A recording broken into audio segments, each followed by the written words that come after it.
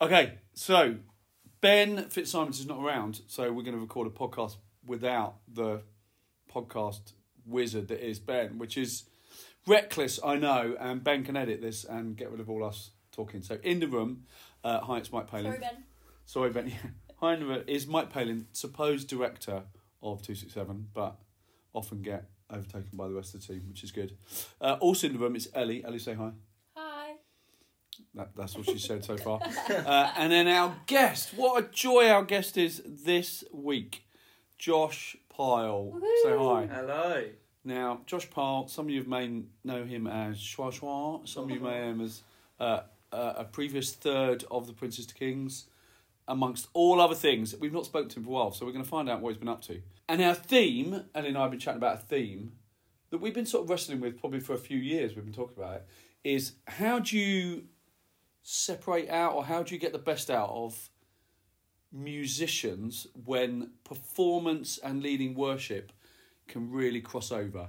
So how, because obviously it's great having great musicians, but actually we never want to be in an act of worship that feels like a gig or performance. I remember reading about Ren Collective saying they struggle with this because you're paying to go to a gig, but it feels like worship. And then there's been a lot recently about the Bethel Green Room VIP passes, which we'll probably talk to. So we're talking about this subject of actually, you know, how do we navigate that? And Josh is both obviously a worship leader. He's been a musician. Are you described as a pop star? I wouldn't go so far as a pop star. I'd say a niche pop star. You look like a pop star. I'll take that. A little bit. I'm alright with that. That's fine. So I think Josh has got a lot to say about this. And then Ellie and I think will happily and confidently say we have zero musical ability. Yes. Everyone- and even my everyone son can sing. will probably agree. So Josh is already the most qualified Knowledgeable. person to speak about this in the room. I can't DJ though. I've seen you been doing. Oh yeah, that's yeah, true. yeah. Can't do that. Oh, that is a See, music. that baffles me. See, when you... Okay. I can't do it. Really? It looks like a To be honest, spaceship. it baffles me too. I'm so envious of people who can do it. I'm like, I can teach you. You can. I You actually can love Oh, there that. we you can go. give me some music. There's a that's like crossover. singing Right lessons. there, I can Great. see it. Yeah. Worship DJ. Here we You go. see all these things on the radio now. Somebody with David Guetta or Yeah. what's the other one? Joel Corey. Yeah. All these, that's basically what you two could be. Yeah. go. Cool little Love mix that. up. Because you want to do some more kinky. But our sort of thinking question was almost quite indulgent. If you could see any musical artist or band and get backstage passes to hang out with the band, so AAA passes, who would you be? Or you can say a gig that you have been to that was really good. Because I said life changing, and Ellie said, "Well, no gig's going to be life changing." This was a really hard question for me because I just don't really. Okay. Yeah. We've Great realised start. that Ellie has got no sort of worldly sort of Desires. desires, All about Jesus. which is brilliant. What should Yeah. So, but going back, so I saw Bon Jovi in 1980 something. I was in Wembley Stadium and I got to the pit at the front where they only let fit, and I was like 25 yards from Did you cry? John. No, I didn't cry, but there was something quite. What maybe we'll talk about something quite spiritual about being with someone so they have such presence, and because I can imagine if I'd have been in Wembley Stadium when Queen played the Live Aid gig that everyone talks about being, there's been something quite spiritual about that. So I think I'd quite like to see now. I'd like to see Queen if they were all still around. I think a Queen gig That would be incredible. would be and hang out with them, even though obviously quite eccentric, but I think musically, I think it'd be quite fun to see them live. Yeah, I think the atmosphere would be quite. Yeah. I've watched. Have you seen Bohemian Rhapsody before? Yeah. You know, so the Live Aid bit. My mum watched Live Aid when it happened, and she was like not obviously not there, but on TV, and she was like, it's just the craziest experience. Like even watching it on telly. Yeah. Yeah, because it's like the performers, aren't they? Well, he particularly, wasn't he? He was. And the whole line of it, they had like U2 playing as well. Yeah. U2's one that I'd like to see. Yeah. So who's your dream one then, Josh? Well, mine. So there was one. Okay, my dream one would be John Mayer. I've already seen him live, but the story is I went to go see him live with my brothers and a guy called Sam, who's my godbrother, and went to the gig, amazing gig, and my manager messaged me afterwards being like, I didn't tell you at the time, but I could have got you backstage. It just fell through. And I was like, if you told me at the start of the gig, I'd be crying. Like, I'd be so annoyed. So that's my experience of a gig that I nearly met someone. An actual gig. Such a hard one. I think, like, for me, Stevie Wonder would be one. Oh my word! I think I forgot about Motown and all that kind of I was music. going to say Motown. Motown and that kind of music has always inspired me as a musician, and Stevie Wonder's just incredible. Yeah. Yeah. Stevie Wonder is Well, incredible. I can't say Motown. I forgot about I that. was going to say that. So I was going to say Al Green, Oh, because I love Al Green. Yes. I've always loved Al Green. But I was kind of like brought up on Jamiroquai and Red Hot Chili Peppers. Oh, wow. Oh, Red Hot Chili Peppers. Both very They're good. touring this year. Red Hot Are Chili they? Peppers, yeah, they're coming back. But like, I saw Jamiroquai live. No way. Yeah, I did, and it was really good. And he's just really cool. I think he's a really cool character. So I'd like to meet him backstage. And in his videos, he looked like he threw really good house parties. So That'll be good. it would be a good. Yeah, he seems like a character. Yeah. I did get backstage at a gig once, but I don't know whether I want to confess to who it was. Because it was awful, and the people were awful. I saw E17 No way. before they were really sort of famous in a Yeah, yeah. sports centre in Kettering. And then was at the bar drinking with them. Wow. I And don't even know that is. They're like. Wow. How would you describe them? It's like sort of pop. yeah, almost like they were sort of, I don't know whether they were as big as One Direction, but It was a so semi- at the time they were big, but they were quite short-lived. Yeah, it was a one-hit wonder. And they're very niche in their sort of following, which probably I didn't go for me. I went because of a friend. But I remember being really unimpressed with them. the celebrityness of them and how There's how people. how they were just not very nice people. Yeah. I'm sure you are. I take it all back. If you're listening, if you're listening to our please podcast, come on the. I don't know your names now, but I remember being Probably like, are now because they're not famous. yeah, and maybe because when you're younger and starting out, do Mm. you have a bit more of an ego? I don't know. Well, maybe we'll There's talk like a about humbleness, isn't there, that comes with age. I feel like older celebrities now they've had it. it. Yeah, Like even Bieber, if you look at Yeah. him now compared to Wow. before, yeah, actually that's one person I'd love to meet. But age has obviously experienced the most like fame anyone ever has at that age, and then now like slightly coming out of it, his interviews now are massively different. Yeah. Well, that's quite good. That's quite a good segue then. So we know of Bieber currently Yeah, that he is on a faith journey. Yeah. It's hard to know unless you meet him and talk to him Mm. quite like this. But recently he's recorded with the Maverick City guys, who obviously, in sort of some of the people that listen to us, will all know that Maverick City probably saved our pandemic in terms of Mm. the music they produced. But what I noticed about Bieber when he recorded on stage with them, he turned his back to the audience. Yeah. He was very away, and it felt like he wanted to worship rather than perform. Yeah. Yeah, and it wasn't about him. And it wasn't Really about interesting him. And I character, think, yeah. how difficult, Josh, is that? Because you have been on stage where you've got to almost be a certain character. Yeah, definitely. And then other times you lead in church and you've almost got to switch it. And Bieber, I don't know, was it really hard for him to do? How would he have, how would you have navigated that conversation? I think, first of all, it's interesting you picked up on that, 'cause that's exactly... I watched it with some of my youth, because Yeah. that's exactly what I know. So I was like, he's not leading worship, I don't think. I think at the heart of every worship leader is a worshipper. That's important to remember. Right. Like, I adore worship, that's why I do it. And actually luckily for me, part of my worship is leading, and actually being as a collective worshipping. But the individual times of worship and quiet time are so important as well. And so I think it's hard for Justin when he's, I don't know, he's like, when does he have his quiet time? He's a pop star, he's releasing albums still, he's had a #1 album recently, and it's actually, where is his quiet time? And if his quiet time's just on stage in front of other people, I don't blame him for turning around, Yeah. but I wouldn't say he's then leading worship. Yeah. Leading, you have to be aware. No matter what you say, if you close your eyes for the whole worship set, you can't see what's going on in the room. Right. And the difference between playing the set that is a worship set and leading the room, Yeah. or leading them into a place where they can meet with God. I feel like Bieber was doing the first, not Yeah. the latter. Because I feel like leading as well, isn't that a lot more like performance sometimes as well? Like, where's the separation of Well, I making think sure you that touched on everything's- it. The reading the room thing is quite key, isn't it? Yeah. Because it's not about you. You're trying to Mm. you're trying to take people on a journey. Yeah. Mm. And so I wonder whether what's against us at the moment is purely numbers. So most of the things that we watch on, say, YouTube and big churches, we're not in those sort of Mm. mortal places that we would exist, where we're in a church with maybe 50, 100 people. You're in places that are tens of thousands. Mm. Yes. So therefore, and my wife leads worship, and she always say she likes to look out the room Massively, yeah. and see if people are engaged with a song and whether she needs to carry on that song a bit, with the instrumental. Whereas actually, when you're in a stadium with 50,000 people and there's no lighting, Could you lead someone in worship, or are you just playing Christian music?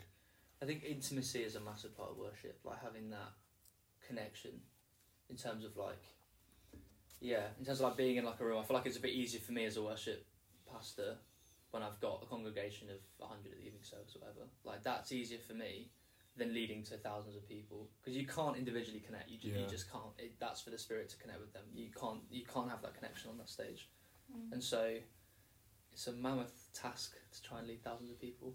And unless you're united as a whole band and as a whole, and importantly the service leader and the speaker and the prayer team, if you're all united as one front, you can then lead from your individual spheres, and the prayer team could lead one-on-one with people because they're praying with them. Or the speaker can connect with people because he knows what's going on in the room and can sense what God's saying. Whereas I feel like, and maybe I haven't seen the full context, I feel like Beaver was thrown on stage with Maverick City. Yeah. Yeah, it was quite good for both of them to be on stage with each other. It was amazing witness. Like I saw Beaver do a thing recently where I think it may have been the same thing, but he did like this sort of worship style thing, like worship songs, but he was singing. And then they had loads of Beaver's fans came who weren't Christian, like thousands of people. And then they had a talk from, is it Judah Smith? Came on to the talk. So these people who, maybe they're not Christian, and maybe Justin was leading the worship, but the fact that they've heard a talk from Judah Smith, and there was a call to prayer and there was a call to giving your life to Christ within that thousands of people in the arena. That's a pretty cool testament, I think, to what he's done. So maybe it's a different... So we've got to separate out these things here. So was that an act of worship? Was that church service? Yeah. Was that gig? Yeah. And I think that's where we sometimes want everything to be one thing, don't we? That actually you could do a gig, a church service and a worship event in one place. But actually, it's quite hard to do that. It's hard to make them like exclusive from each other sometimes. Yeah. Did you have to get your head in the game when you lead worship? Say you had a gig on the Saturday night, and there's however many thousands of people at your Princess of Kings gig. Middle-aged mums. Well, I was in a room with maybe a couple of hundred people, and then you played the pub in the park. Well, yeah, and it's interesting. So like that transition is weird. So I did a kids festival, a kids worship festival in the summer. It's called Detonate. It's near all my churches. And I was kind of co-leading the worship set. Lots of like cool kids songs with the All Stars Kids guys, which was cool. And I think I'd done something the week before with the boys. And then someone came up to me and was like after leading a worship set, which I thought was a really like cool time of worship, and they were like, by the way, can you do a video message for my I think it's niece who's a massive fan of you? And I was like, there's no drawing line between that actually. And like it is especially with youth and kids worship, you've got to engage them, but then I'd argue that you should let the Holy Spirit engage with them. Yeah, it's so hard to find the balance because there's a lot of crossover in the giftings, isn't there? Actually, we want. I mean, charisma is a really helpful thing of a leader, preacher.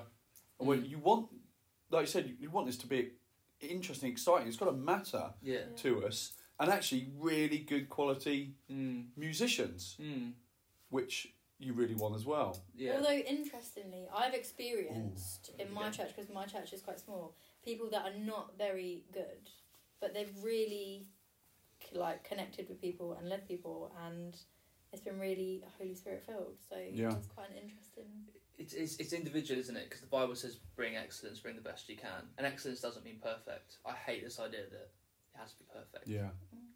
It's the idea that person who isn't very good, that their excellence is as best as they can get, which is that excellence is subjective because everyone's different. And that's the downside, because we see things online that are probably had 100 takes and with a nice filter on the front. Yeah, a nice filter, a good sound system.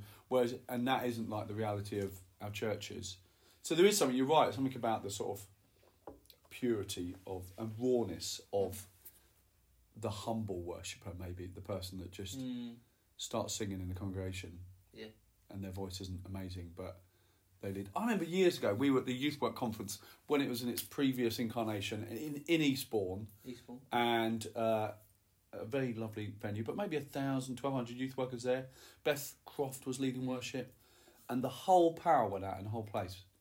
Wow. So literally everything went. Emergency lights came on, and then she started singing 10,000 Reasons with no power. And I kid you not, I can still get hairs on the back. I still remember that moment. Because there was something about that it feels stripped down at sort of, that's what it's about. Yeah. Rather than all that Yeah, all the add-on. fancy So you couldn't see anything else, you couldn't see the other people. You weren't reliant on 12 instruments sounding perfect, coming amplified. You would just had a voice that was then, you know, and there was something quite powerful about that. And worship's messy. Yeah. It's massively messy. The church ministry, you know, with youth is messy. Like, everything is messy. Not once has something entirely gone how I wanted it to go in the worship thing. And Really? that's not a bad thing at all. That's just, I think there's a beauty in that mess. And when something goes catastrophically wrong, it's kind of actually a bit of a dropping of the shoulders and a bit of like a sort of posture thing where everyone's like, okay, we're all in this together, we're all human. Actually, let's unite under this. You can kind of laugh at the fact that it's not gone perfectly. And that kind of, like, there's a joy in the laughter and the shared sense of like, oh, we just have to worship now, something else to do. There's nothing to hide behind. I suppose it's testimony to the fact that it gives God more glory, because you know that Absolutely. it wasn't perfect yourself, and as a worship team you know that it's not, but then you see all these people connected and it's because of God and not. And maybe almost sometimes God pushes us to that place. Yeah. Because I think the skill of a great worship leader, and this is only obviously from me viewing it, not being one quite clearly, but having led and preached at services, you lead people in a wider act of worship, not necessarily musical worship. But the idea is, with everything, is you want to almost deflect people's attention off you to God. So whether you're preaching, you don't necessarily want them to come and say, oh, your sermon was great. Yeah. You want them to come away and say, oh, God really spoke to me through what you said. And it's the same almost with the musical aspect, is it? You don't want them to go, oh, you're great at guitar. That's a great encouragement. Yeah. But you want to say, actually, you really helped me. I haven't been able to, be in a space like that, be in a quiet like that for a long time. So that deflecting, I think, is the real skill, isn't it? It's so hard. I find it really hard when people say like, oh, great worship set. I'm like, okay, that's great. Okay, if I led you into a place where you did some good spiritual work within like your relationship with God, that's great. Someone's like, oh, I love that new Phil Wickham tune. I'm like, oh, that's not what it's about. Oh, it's not about. So what is your response to help? Say if we're talking discipleship, we want to help each other on a journey. What do you say to someone that says that was a great worship set? I think if someone's like, I think in terms of personal gifting, it's fine. So if they're like, oh, you've got a real heart for worship, or I can see that you can lead people well, that's actually important to take that on because God's given me that. Yeah, that's important to. And we all need encouragement. We all need encouragement. Encouragement is a massive part of ministry. Without it, we'd all fall over and die probably. I certainly would.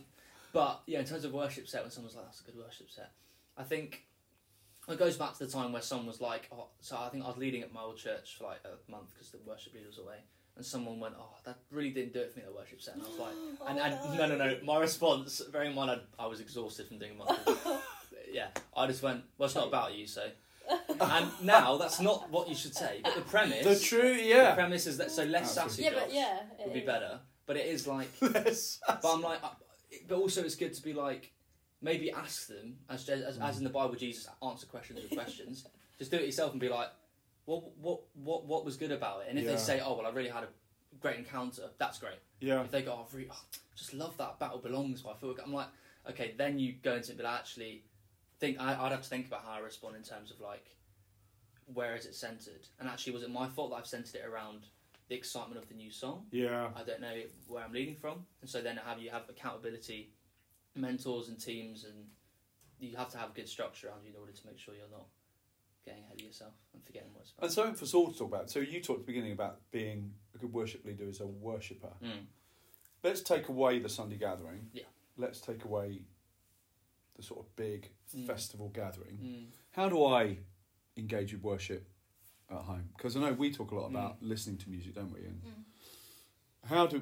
what's a good way for? Because I think one of the downsides of some of the big worship aspects is that we feel I can't worship unless I'm in that environment. Yeah.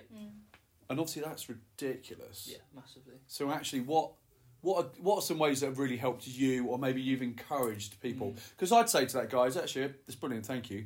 But what about Monday, Tuesday, Wednesday, Thursday, Friday? How are you? What's your sort of rhythm of worship, quiet time?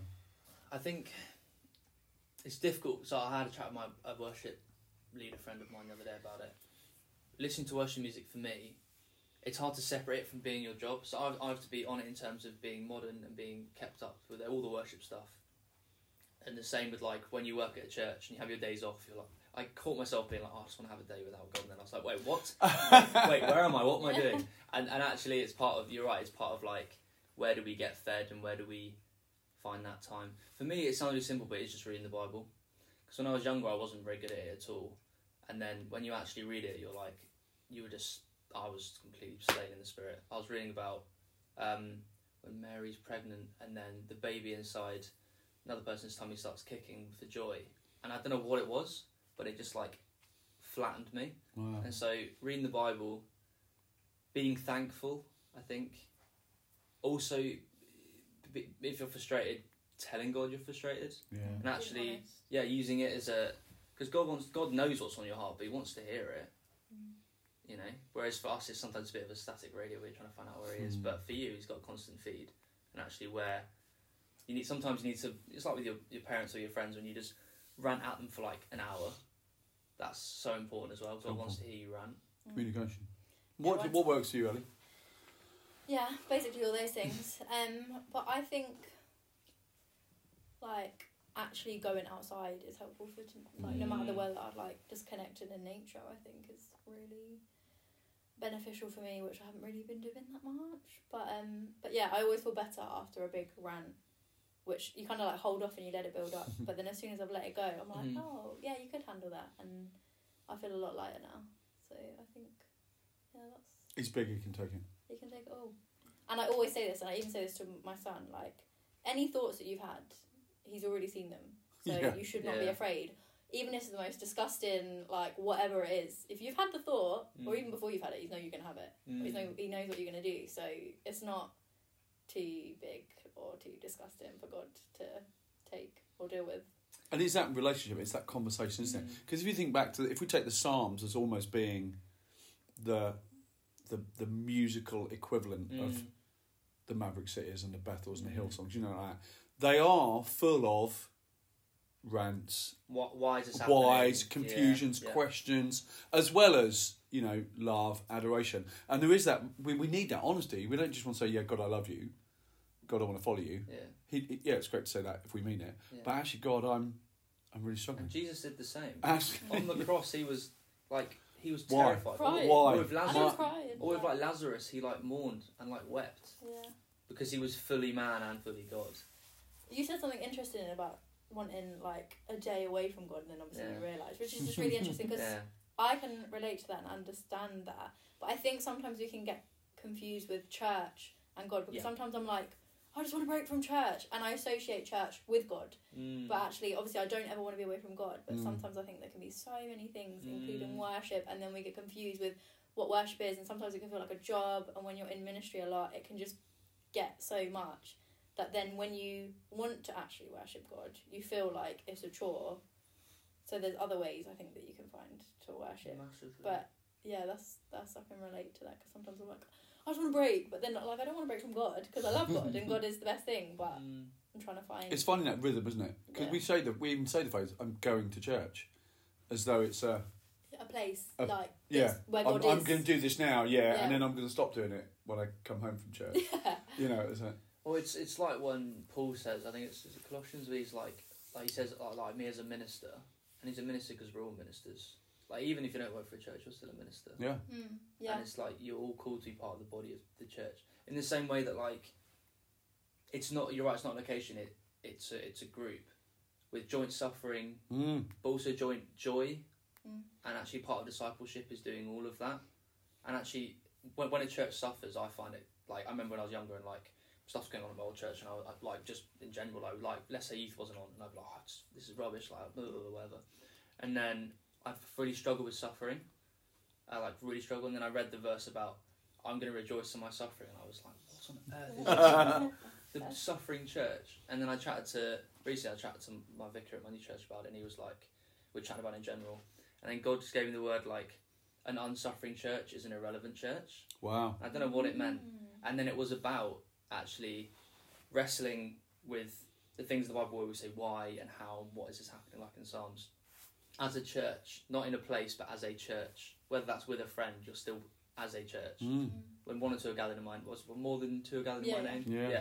So we could be a church. We are part of the church, the global church. Mm. So actually, where are you finding time to go to church that isn't on a Sunday? Yeah, absolutely. Okay, let's talk about some of the things that we know have been in the news that we touched on. So the whole VIP ticket agreement thing. Have you picked up on this, Ellie? No. So I think it was Bethel that... Was it Hillsong at Bethel? Oh. I can't remember which one. I think it was... They were touring with Chris Tomlin. I think it was Bethel. Oh, And basically, it sort of blew up... Well, it blew up the Christian internet, isn't it? Because Yeah. everyone's... You know, Christians, we love to have an opinion about things. We do. But it was the idea that they were promoting a new album and a new tour with Chris Tomlin, but they were offering Greenman passes, so access to hang out with the band as though they were, you know, Stevie Wonder or something, Yeah. and then like I think it was tours of the gantry overlooking the stage, and basically these sort of were increments of higher cost. Yeah. And then loads of people were like, you know, absolutely tearing them apart. And then I read a really good article from the guy from the Rend Collective who gave this really balanced response of people need to remember that gigs cost money, tours cost money, and this is their job, you know, this is their role, this is their living, so actually you can't necessarily do it for free, so therefore these things cost.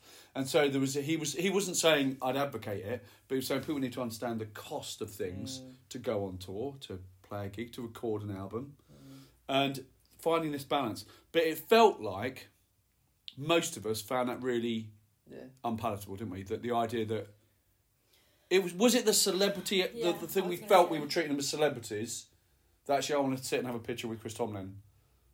Was that the uncomfortable thing? Because I don't know whether it is the paying thing. No, because for me, it's like I'd buy a £10 album in a heartbeat and not feel bad about that.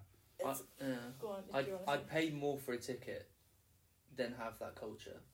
Because it's the same, like during lockdown, so I think it was Central Worship for you or whatever, did a course, a songwriting course, I think it was, or like a worship leading thing, you pay a certain amount a month, and you could pay more to have a one-on-one video call with Brandon Lake, for example. Okay, yeah. And I was like, okay, if it's like getting advice, that's amazing. If it's, I've got a picture of Brandon Lake. Yeah. That's idolising, isn't it? That's so the balance is so, especially nowadays with people like Maverick City who are amazing and so worship hearted, but every Christian knows who they are pretty much and wants to be seen with and them. them, and because Beaver's associated with them, then the celebrity culture is literally in the culture of the church. And from my understanding of him, it seems like that Maverick City and Dante particularly are literally fighting against that all the time. Even in the lyrics, they're trying to say, it's not about me, it's not about... It's literally... And it's almost like they're getting dragged into it by the nature of the machine that is Christian worship. Whereas actually they are trying to say, you've missed the point, all of you. You know, he says on his old church basement one, he says, you know, actually it just started with a guy who bought a guitar who couldn't play the guitar, and we were just in this dirty hall, and that was probably one of my greatest worship times. And it's almost like he's trying to... That is our attitude, rather than what we maybe see on YouTube with all the lights and the... Is that down to the heart of the worshipper, though, the heart of the individual, in terms of, like, going to it? Because, I mean, there's things in the church that, in general in the UK, that are there that you can choose not to partake in. Yeah. Like certain attitudes, certain, like, similar things to what you've spoken about. Is it your job as an individual, wherever you stand on it, to stand against it? Or should it be a shared, united front against this celebrity side of worship? It's kind of hard. That's quite a hard thing to do, though. I think it's, people have to remember that they're not worshipping the worship. They're worshipping God. Like, and I think people just have that. Because what I like about Maverick City is that some of their videos that they do, they're not on a stage. They're just in the middle of a crowd. Yeah. And there's just loads of people around them. And then there's been a few things that I even spoke about earlier that I don't like the whole stage, up on stage, and like all the lights and everything's dark, because it's more of a performance than it is about God than anything. Yeah. And you do feel like that they are trying... I mean, a few years ago, like Housefires tried to create this more lounge idea that they were just sitting around like this, which Maverick did. And I think they're trying to get away from that idea of we're here, you're there. Yeah. We're performing, you're receiving, and they've tried to make it actually, no, we're doing this together. It's an act of worship together.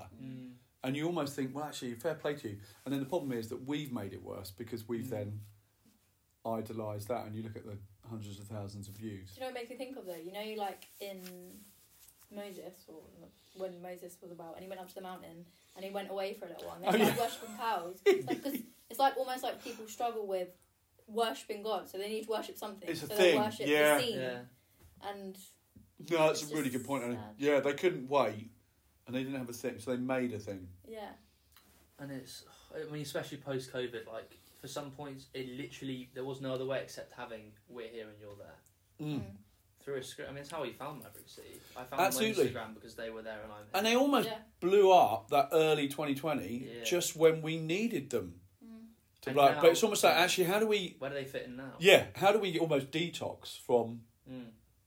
The funny thing is as well, on Alexa, so Cohen, my son, like at bedtime, he always listens to Jesus music, and this is like it's just Maverick City. We go, Alexa, Maverick City music, and it just plays the same songs over and over again. And then I didn't even realise that's all I listen to now because it's always on at bedtime. It's like they've just taken. There's a that lot place. worse things to listen No, to. I know. I'm not saying it's bad, thing, but I'm just realising as we talk. Yeah, Yeah. Maverick City has just taken over. That's bedtime every night, which is good. Yeah, I think there's been a culture earthquake in Yeah. worship in terms of, like, so when we did youth just outside, like just after lockdown, it was in the church building, like the actual church bit, big lights, big whatever, blah, blah, blah, blah, blah. And then the last few weeks we've hosted it in our little youth room with like fairy lights and a few little lights, but still quite dark, but nothing in your face. And the first time we did it, all the younger youth, which I was surprised by, said we much prefer it in here because it's less Intense. swallowing, I think, Yeah. as an area. And maybe that's a shift you see in worship now. Like the way Maverick City started, I think is the intimacy there. Even if you're not there, even if you're just watching it, I think there's more of a humbleness to that than, like, Bethel's new album is great, but I watched one of the live performances and I was like, it's just massive. And it's huge, big stage, big spaces. Yeah. Whereas actually, can we relate a bit more to Dante and is it Marianne George, really, Yeah. like just sitting around a piano, almost pouring out their hearts. So Or even like spoken word with one person. Yeah. I find that, like, this guy's called Orphan No More. They're like a writing collective in Bath, I think. And they did like a Christmas service during lockdown. We watched it on live stream. just to translate, we call that Bath But, around here. not I think Bath, yeah. I think just because So, people will be posh, listening, they'll be yes. like, "Where's Josh from? Why is he saying Bath?" But my dad's a Mancunian, so that's why I blame him. In Bath, and this, so they did like quite a big worship set, and then this guy came out and did spoken word for 2 minutes, just straight from the Bible. It was amazing, and I was like, actually, there's a humbleness and a beauty in that. So And maybe that goes to our mistranslating the word worship, yeah, because our brain says Maverick City. Whereas I remember writing about worship at the beginning of the pandemic because we couldn't do church, almost music. Actually, the translation of, I think, in my understanding, for most of the references in the Old Testament, is to just physically put yourself on the floor, so face down. So the attitude of the worship wasn't something you did, it was where you placed it was yourself. a posture. It was a posture thing. Yeah. And I thought it's really interesting because anytime we say worship now, we think music, because that's what we've been almost like That's the programmed culture. with, the culture thing. But actually, it's not always a bad culture. But actually, if we would say, actually, I want to worship God, it's a positional thing, isn't it? It's how do I approach God in everything, you know? And it's like I had this thought as well. Like we can say like that we're worshiping God and we want to worship God and think that we're doing a good thing by worshiping God. But like let's just say, okay, all day I just put music on and I was worshiping God from my house, but then I wasn't doing the things like my job that I know is an act of worship to God because He put me in that position, or like ministry or youth. Like it's almost like it voids all the worship that I've been doing. Like I'm singing to God and I'm just like praising Him, and it can be quite selfish because then I'm not doing the other acts of worship. If you said to me, Mike, I'm taking a day off to listen to worship music all day, I'm not going to go against that. If Yeah. you did it every day... No, but that's what I'm saying. So if it's, Yeah. if it's a time when you're supposed to be doing other stuff, So, Mike, yeah, just at home Worshiping again. again. Yeah, worshiping again. Is that all right? Thinking I'm not going to say anything. Okay, so we've got about 5 minutes left. How do I... Oh, that was what I was going to... I knew it'd come back to me. So, Good as one. someone who's completely non-musical Yeah. and don't feel I have a very good voice, I'm not just saying that in a self-deprecating way, I know I don't have a very good voice, and for automatically some worship sometimes is a barrier for me, Yeah. but I love listening to music, what would you say to me in terms of how I can keep on listening to worship music, like maybe, but then engage in worship myself? Where's your output? Where's my place Yeah. in a world and a culture and a church which is, I wouldn't say obsessed in a bad way, but we put I know quite a lot of exactly, weight on that. So if you said to me, Mike, sit in a sermon, 40-minute sermon about, I'd be like, yeah, I love that, I love my notebook, Yeah. well in that. Yeah. At home, I try to have my quiet times, but actually the singing bit, I almost want to do it, Yeah. but I don't have no skills or gifting, so I find it quite hard to step into that place. Even that question, like, it makes me upset though. Go on, you answer it and then I'll say Oh. why. I it don't makes wanna me make Ellie upset. You upset Ellie now. You Why? answer the question and then I'll say why. So Oh no, I'm upset. Ellie. She's going to have another day just listening to music rather than working. Rocking in the I need corner. another day. There's a beauty in waiting, I think, and like we all have different ways of worshiping put on our heart, and so for a while I was opposite of you, where I was like, obviously, so like singing is one of my things I love doing, like worship, being a worship leader, like is my form of worship. I love it. But speaking, I was like, don't ever make me speak. I would hate it. I was terrified of it, and then like I was basically not forced, it's part of my job, but they offered me the chance to do it, and I prayed, and then God was like, you need to just push. I was like, okay.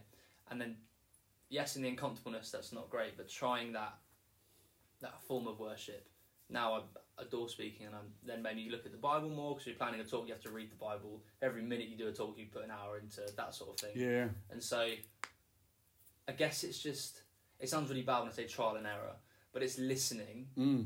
Maybe, because you're still worshipping when you're not actively outpouring. Yeah. If your attention is on what God's doing, that is an outpour. It's like finding what clicks for you, isn't it? Yeah. I love Claire Bannon talks about God language. Yeah. And it's almost like I like that. if you're in a Chinese restaurant and the buffet's there, you don't normally have a bit of everything.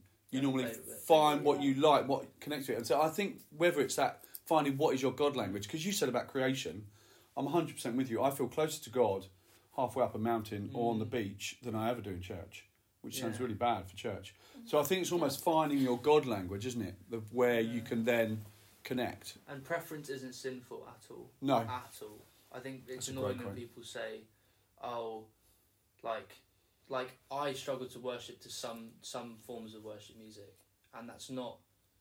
I say struggle to worship. I struggle to actively outpour. Yeah. And some people are like, well, worship shouldn't be a preference. You should be able to worship wherever in a life, wherever you are. And actually, God made us uniquely different. Yeah. I lead worship in a different way to, like, Finn or Zach would lead worship. And also, we all like different music. Yeah. You wouldn't force someone. No. And God wouldn't want you to be forced. No. Because that's why you made people.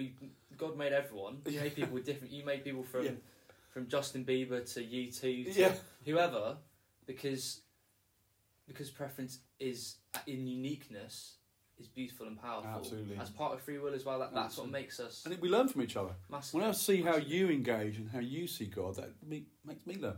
Now, Ellie, why did I make you sad? I actually can't remember now what I was going to say, because I've got to say that. What was your thing? What did you say? I think it was. I can't remember. I was struggling to engage worship because I'm not Because musical you're not. and I can't sing. Yeah, but that made me sad because it doesn't have to be good. Like, everyone's got different skills. I know that, but And it made me think of, basically there's a worship leader at our church, and I remember someone at the back, the sound man, was like trying to tune her and make her sound really good, and I could see she was getting really stressed, and I had to stop her, and I pulled her over and I said, look, you are worshipping God. It's not about how good you are. It's not how good, like, how well received you are with the congregation. Just worship God and then just be satisfied with that. And then after that, you could see, like, the weight was lifted. And it made me really sad that he made her feel like she had to be perfect for it to be a good act of worship. And I think I just get a bit concerned with it because we get so wrapped up in the fanciness of... Absolutely. Again, I keep saying performance and all of that, when... It takes away from, actually, if you did just have people in the corner not worshipping very well, it is still as powerful. That's a really good way to end, because that's that sort of humility again. Just to give people that maybe haven't come across people like Maverick City, let's just chuck out a few people that we like listening to. Because I'm a big fan of United Pursuit, who are slightly more stripped down and chilled, and House Fires. And my friend's a big fan of a band called Sons of Korah, who they sort of bring the Psalms back to musical life. Any other things people listen to that you think I've connected with that? If you want straight biblical truth in really beautiful Motown style songs, wow, Orphan No More are incredible. See, Ellie's all over the Motown now. Like they write, there's a lot of songs they write from like an individual perspective of like a character or a story, which is amazing. Orphan No More. Orphan. Also, Bethel's new album is like Homecoming is just a breath of fresh air. Son of Suffering, about Jesus being human.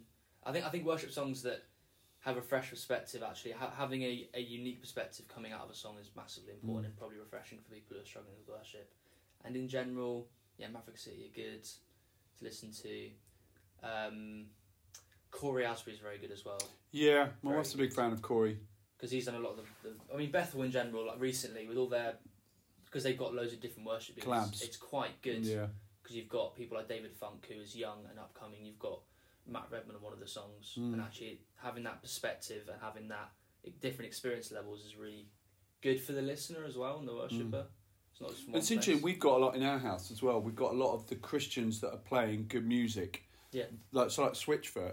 Oh, I love our fans, a big Switch fan. So they wouldn't say they're playing worship songs, but they're worshipful lyrics. We're meant to live for so much more. I know, but just amazing. And people like, and I listen to Need for Breathe, which are, you know, and Third Day, and so they're almost like, that. It wouldn't be a song that maybe you'd sing in church, but they clearly got just deep, spiritually connecting lyrics, and they're Christians that are performing, and we use that word again, so it's a whole podcast on that, can't we? Yeah. It's similar to Beaver's last EP, it was I can't remember what it's called now, but it's not a worship album, but it's his testimony. He talks about being a 16-year-old with $1 million and what that led to, and now where he is, and like one of his songs is "Where Do I Fit In?" Wow, I love that one. It's good, isn't it? So all the different perspectives, actually, maybe not to worship to, but to listen to and actually take joy in that journey. Absolutely, it's quite cool. And we can find it everywhere. Any artists? I really like Joseph Solomon. Okay. And the reason why I thought about that is because there's an app called Streetlights. I don't know if anyone's heard of it. And it's got books of the Bible, which is actually basically like in a hip hop rapped way. That's cool. That is like each. So Streetlights. Streetlights. Okay. And it's really good, and I really like it, and I connect with it quite well. And you can literally just play it, and it's the actual Bible, and Joseph Solomon's in it as well. There you go. It's like Bible in a year, but like urban. Yeah, that's literally. Cool. See, the fact that you two have mentioned that, if I'd have even spoken about that, I'd have just been laughed out of town. Just like get away with it, it's fine. The words urban and hip hop have never entered my vocabulary. Yeah, exactly. I'm going to go and listen to some Streetlights now. Wow, do come back to us on the podcast with your questions, thoughts. If you're a worship leader and, you know, you've been wrestling with this, talk to us. I'm sure Josh would love to hear from you. Drop a message to 267. Or if you've got a band or an artist that's really helped you in your Monday through Saturday worship, let us know. We'd love to share that with other people. It's been a great... Can I just add one more thing? Absolutely. Which I meant to say in connection to the other thing, but I forgot because I'm just forgetful. But again, back to the performance thing. This is what I always think about. You know, Paul, even though he wasn't a worship leader and he wasn't a singer, well, he might have been, I don't know. But speaking-wise, people didn't actually like him and they didn't really want to listen to him and he wasn't that good. But look how powerful Paul was and how much he wrote in the Bible. So I just think sometimes... I'm not saying go out and be a worship leader if you're not very good, but it's still... But you all lead worship in your own spheres. And remember, you lead worship with what you do. All you 267 people lead worship in what you do. You lead worship and you lead youth. It's not playing a guitar and having a decent voice. And so maybe the part 2 of this podcast would be actually, what is a life of worship? Oh, it'd be a great podcast. Would be a great one. So actually, how do I worship in how I spend my social time, spend my money? How do you live in that posture? What I go to the cinema. Yeah, that posture would be really good. There you are. So we've just set up... Part 2. Part 2. Watch this space. It's been a joy. Bye. See you later.